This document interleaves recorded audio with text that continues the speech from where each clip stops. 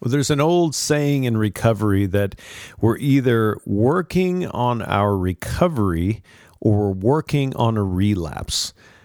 Just even saying that out loud can bring a little bit of, I don't know, it kind of hits my gut. Maybe it hits your gut a little bit. But what does that mean to work on a recovery so that we're not working on a relapse? Today, we're going to talk about relapse. Welcome to Celebrate Recovery Official. This is a podcast that shares life change stories, courage, hope, and leadership wisdom, all centered around the Beatitudes in Matthew chapter 5. The Celebrate Recovery principles where Jesus helps us to face our hurts, our hang-ups, and our habits so that we can walk in the newness of life, to remove those things that might make him sad, so that we can live out our purpose that he has designed, the reason he died on the cross for you and I. I'm a grateful believer in Jesus Christ. I struggle with drugs and alcohol and perfectionism. My name is Rodney.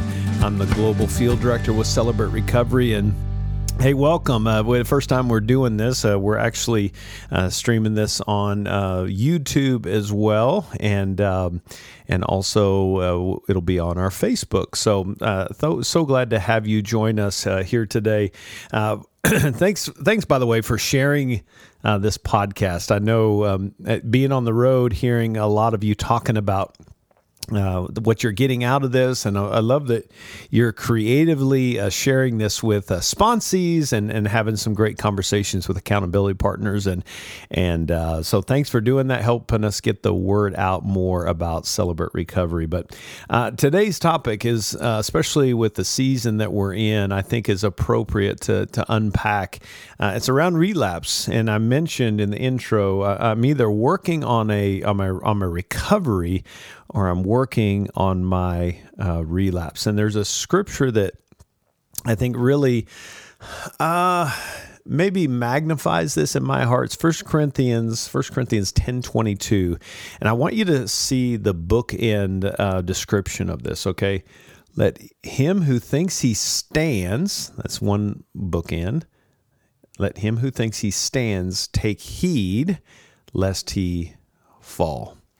And it's interesting just thinking about those two different parallels. We're trying to grow. We're trying to stay on the road to recovery, but we're also trying to stay away from that pit that may have brought us into this place of recovery that life can throw at us. And isn't it true that we have a thief who seeks to kill, steal, and destroy? He is trying to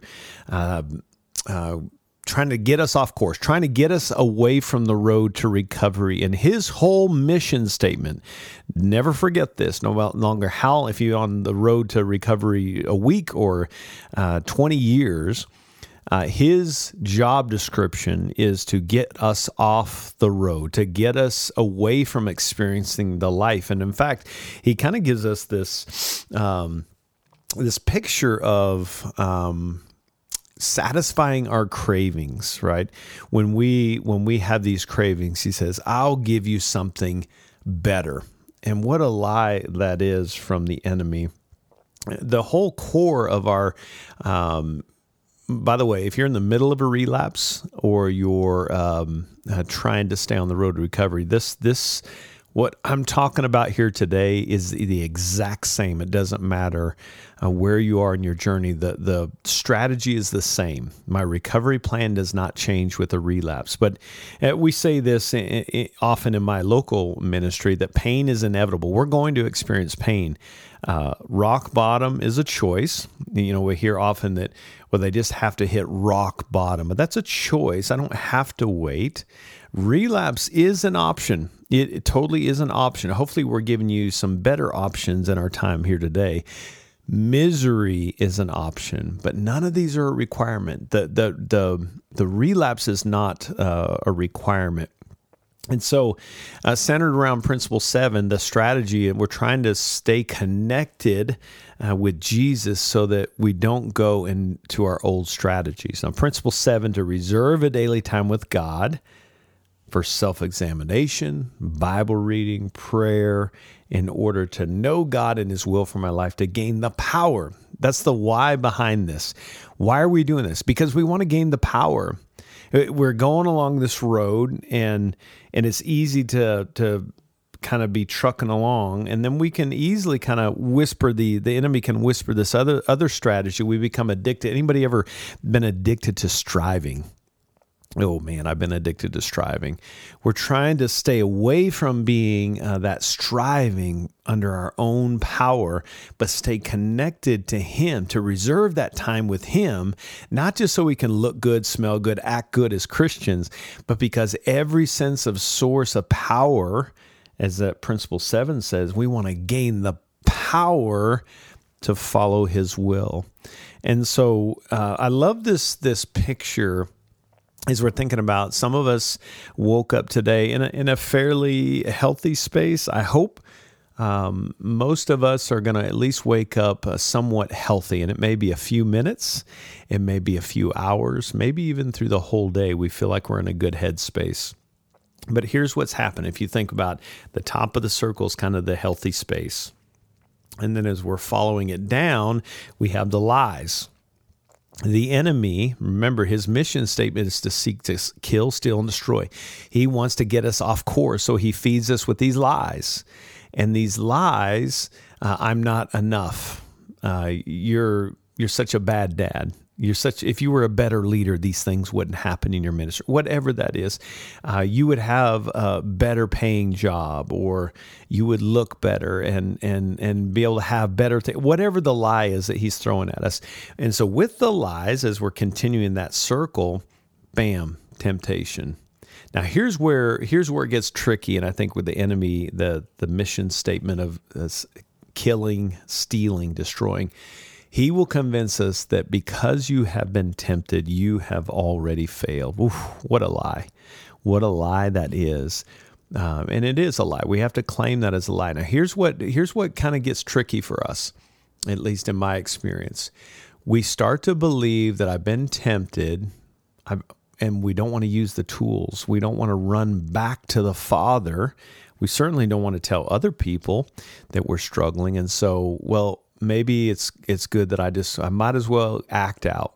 I've already failed. And the reality is that is a fat lie. If we can reach out and say, hey, I'm struggling. That's using the tools that God has given us in this space. I'm struggling, and I need some help.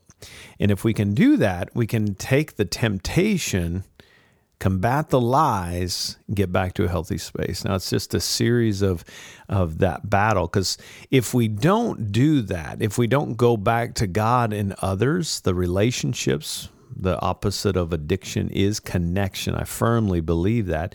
It's reconnecting with God first and foremost, and reconnecting with the body of Christ that's with me. So if I don't do that, I'm going to find myself in a negative space. And now, if I don't use the tools and go back to healthy space, I continue around the circle. Now we're acting out.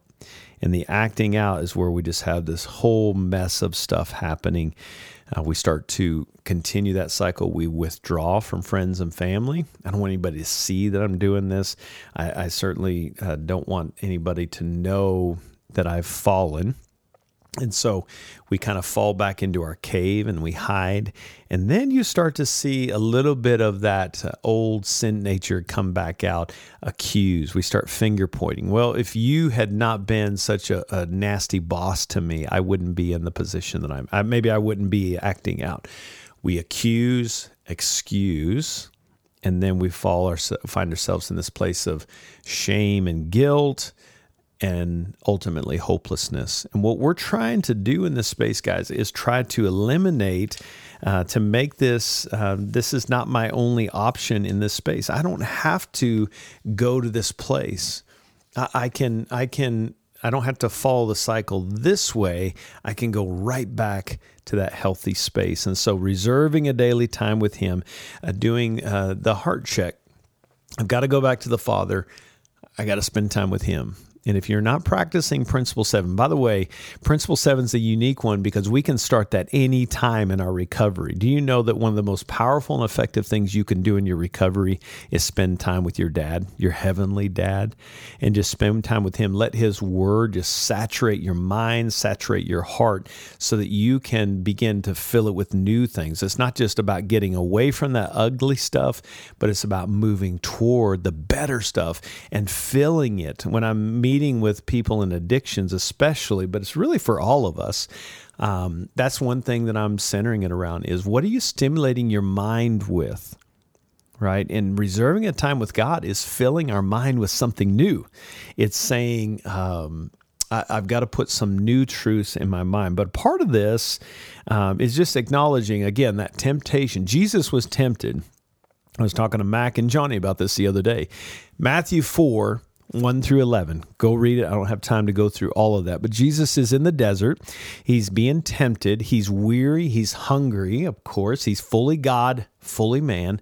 And the enemy, his mission statement is to try to deceive and steal and kill and destroy, get us off the path and the target of living that life everlasting. He comes and he approaches Jesus. Now he gives him 3 swipes of some lies, of deception. He knows he's hungry, so he says, well, why don't you just turn these stones into bread? Why don't you jump off this cliff and save yourself? That sounds very familiar to us in Principle 1 when we're trying to play God. The enemy is trying to convince Jesus that he should just save himself. Get out of God's plan, right? Your heavenly Father's plan, and just take care of this yourself. You said you're Jesus, save yourself. But Jesus knew that wasn't God's plan. He had to fulfill the mission that God had called him to. So he's trying to get him to save himself. Throw yourself off this cliff, save yourself. And the last one really hit me hard recently. He tells him, you see all this stuff in front of you, all of this can be yours if you just worship me. Woo! Boy, is that not the heart of temptation? The enemy says, I know you're following God, and he's doing some amazing things in your life, presumably. This is the enemy talking, right? But what I can give you is better. And that is at the very core, and it's never hit me this way as it did this time when I was going through this text. I think that's the definition of lust, right? Lust is there's something in front of me that I want to consume and devour. That is at the heart of lust, and that's what the enemy is trying to convince Jesus of. Hey, you see all this, worship me, and this can all be yours. And I love how Jesus, he gives us a great model for Principle 7. He goes back to the Word of God every time. Man can't live on bread alone, right? Combats that first lie. It's wrong to test Jesus. I'm not going to jump off this. I'm not going to test the Father. It is wrong to worship anything or anyone apart from God. He modeled that for us. And so it brings me a little bit of comfort to know that God gives us a model here to help us combat the enemy's lives. And so let me say this real quick. Mental health struggles, because I've heard this in some circles. Sometimes it is mental health, anxiety, depression. These things bring us into recovery. And it's a symptom that we want to address. And so we've been working on better ways to struggle well with our anxiety and our depression. And then today we experienced anxiety. Let me just say this and hear this loud and clear. If you have mental health struggles and you experienced anxiety today, it does not mean you relapsed. If you felt depressed today, it doesn't mean you relapsed if depression is one of your mental health struggles. It's what we do with the mental health struggle. That's the key. It's not the mental health that's the relapse. It's what's my strategy to find comfort. And so I just want you to hear that loud and clear. If you're coming in, I'm going to get another blue chip because I was anxious today. It's impossible to not go through life and not have some of these symptoms, but especially if you have some struggles, some mental health struggles, a chemical struggle there. How cruel would that be to just keep beating yourself up because you're experiencing those kind of hurts? So let me give you a quick message here. If you're looking for an online meeting, we've got some online open share groups every single Wednesday at noon Pacific. All you got to do is go to celebraterecovery.com, and there's a Zoom link out there. You can click on that, join us at noon Pacific, and people from all over the world will join you in this mission. It's about an hour and a half meeting, and we just connect. We have a little Devo, and then we break up into gender-specific groups, and that gives you a space to hear and listen from other people and also share your heart. Hey, join us every Wednesday at noon Pacific for our online open share group with the global team. We'll hope you'll join us this Wednesday.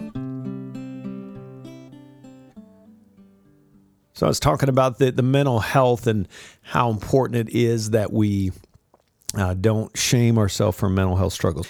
With that, evaluating our heart is such an important thing. Now, if I'm thinking about the stages of relapse, I think there's three important things to hear in that.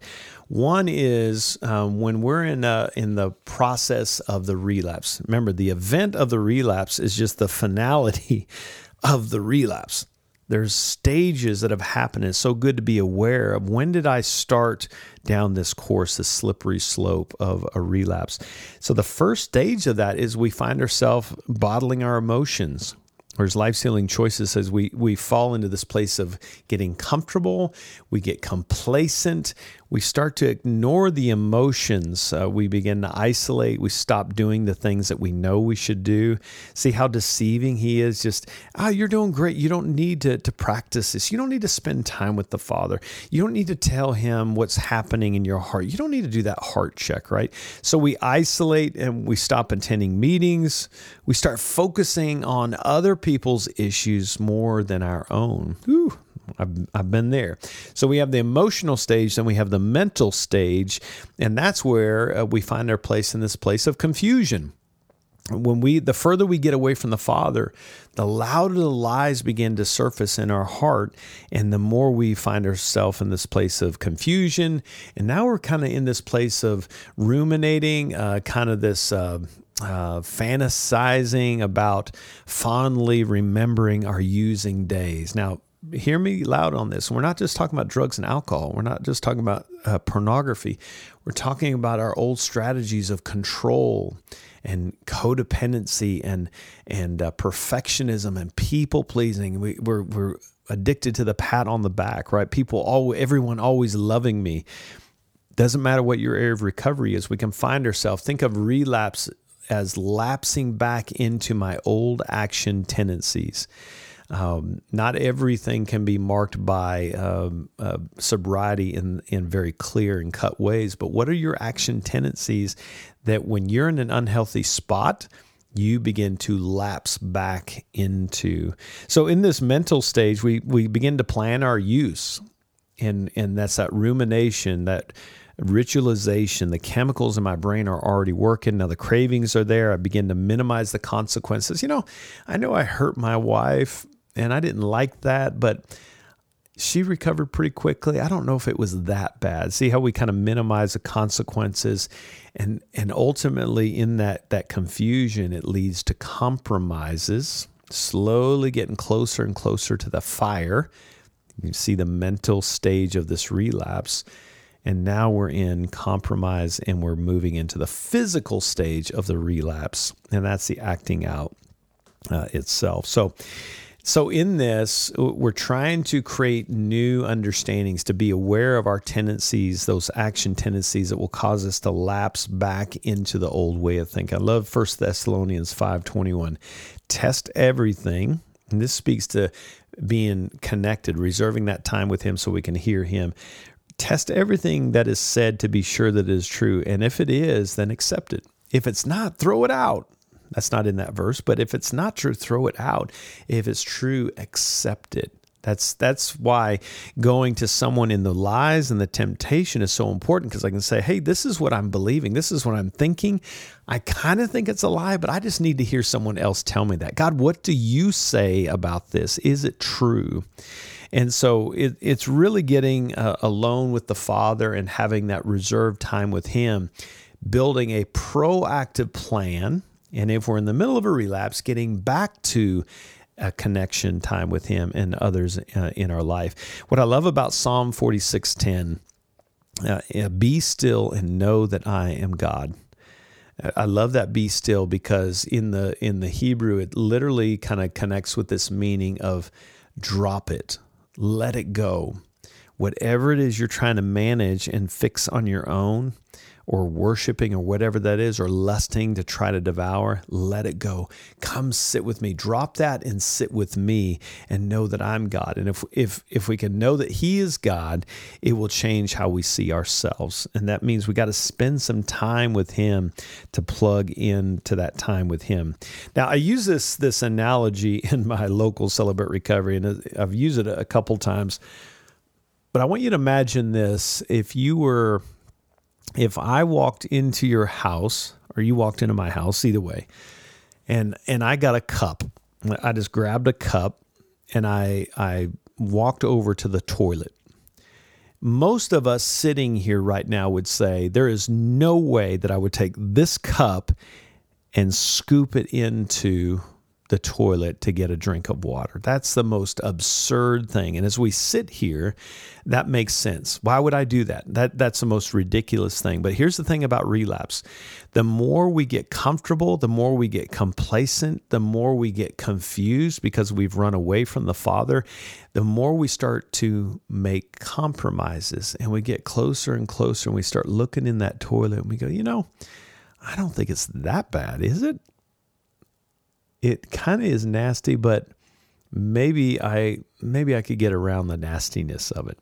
Maybe I can manage it. And I see this with substance abuse. Maybe I could just do one. I'll just have one. And then it turns into 12. By the way, that's my story. If I were to have one, it would turn into 40 in a heartbeat. The only reason I know that is I do that with every single thing. I do that with Diet Cokes if I drink Diet Coke. If I was on a kick of tuna, I would eat tuna. Raisins. My wife bought a ton of raisins. She'd have to buy raisins because I was on this fix with raisins. I know that sounds absurd. And then as soon as she went and overstocked so she wouldn't have to go to the store every time, I was done with raisins. I moved on to something else. I have an addictive personality. I have to watch myself. I can't have one drink. And that was my greatest realization. So I had to be mindful of the things that I was doing to move to the compromise. Now, here's where we get stuck. We start looking at something, even as you're sitting here right now, you're probably thinking to yourself the same thing. It's like, I would never drink out of a toilet. But think about the things that we put in our mind, in our heart, in our body that are killing us. And on this side of recovery, we can look back and go, why would I ever punish and torture my body that? Why would I pollute my mind with those images? Why would I allow the anger and rage to contaminate my family and my life and my community? Why would I let that line of thinking of codependency or perfectionism rule my life? Because it was destroying me and creating disconnection, rigidity, and anxiety and anger. On this side of it, we say we would never do that. But as we start getting confused and we get comfortable and we get complacent and we start making compromises, ultimately we start looking in that toilet bowl and then we flirt with it and we dip our cup down in the toilet. And it's like, I know some of you are watching this going, there's no way I would drink from that. But the more we get confused and the more we get apart from God, we start stuffing the emotions and we get complacent and comfortable. And we start making compromise and get confused in the mental stage. We start smelling it. Maybe it's not that bad. And toilet water becomes a little bit more attractive. And before we know it, we're tasting the toilet water. And I know that sounds disgusting, but I want that to hit your body. I want you to take that in. That is the equivalent of what we do, the things that we contaminate our mind and our heart with. But here's the thing. It's an option. We can go this route and drink out of the toilet. And before we'll start saying, it's not that bad. And before we know it, we're head first in the toilet and it's disgusting. And we wonder how we got here. There's a process of getting here. The good news is there's another option. The strategy, we can go back to, I carry this big old jug. I drink from this thing. I try to drink one of these every day. It's fresh, clean water. Do you know that the Father wants you to come to Him so that you can begin to experience Him? I love this in Philippians 4:7. If you do this, it's talking about presenting your request to Him, you will experience God's peace, which is far more wonderful than the human mind can understand. His peace will keep your thought and your hearts quiet and at rest as you trust in Christ Jesus. We begin to present our request to Him, the lies, to combat those lies with Jesus' truth, the encouragement of other believers. And instead of going and drinking from that old toilet bowl, which I know is disgusting, guys, but that's the whole point. I want you to just feel that it feels hideous and ridiculous that we would ever drink from the toilet bowl. We got to be drinking from the well, that we can drink fresh, living water that only Jesus can provide for us. And when we can do that, we can do as 1 Thessalonians 5:16 says, be joyful always, pray at all times, be thankful in all circumstances. This is what God wants from you in your life in union with Christ Jesus. He puts His Holy Spirit in us, going back to the whole point and the whole practice of what we're talking about here is in that principle 7. Right, we're trying to walk in this new way of living so that we can reserve a daily time for self-examination, examining my heart. How am I feeling today? When I can, in my journal, a lot of times what I do is I write, today I'm feeling, and then I sit with it for a little bit. Is there any wrong thinking happening? Bible reading, right? Self-examination, Bible reading. God, what does your word say? I want it to saturate my mind and heart. So I have no desire to go back to the toilet water, whatever that means for you. What is the toilet bowl water, cup of water for you? Is it perfectionism? Is it anger? Is it control? And then prayer in order to know God. Remember, we're doing this in order to know God and His will for my life and to gain the power to follow His will. So guys, the enemy, remember, he is trying to take us out. He's trying to take us on a path that will destroy us, that will kill us. That's his mission statement. But Jesus has a better plan. And yes, those are an option. We can go drink from the toilet bowl. Not a good plan. Whatever that means to you, if it's substances or pornography or codependency, perfectionism, control, anger, whatever that is, defensiveness and easily offended or whatever that is, insecurities, whatever that means to you, that is an option. We can go keep drinking from that well, but it's nasty and you'll get comfortable with it. It'll feel like the right thing to do because that's what the enemy's job mission statement is. But God has a better plan. He's got living water that He wants to feed you, to help you drink so that you can begin to walk in that newness of life. I hope that makes sense for you. I hope that brings some encouragement for you. You know, we don't have to face this alone. We have Jesus. We've got the body of Christ.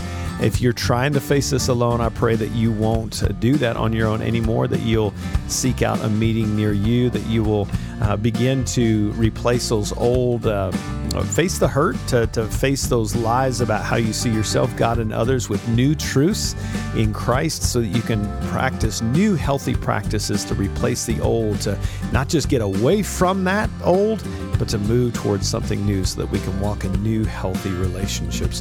Hey, I hope this has blessed your heart, and thank you so much for joining us today. I hope you'll join us next time. Until then, God bless you.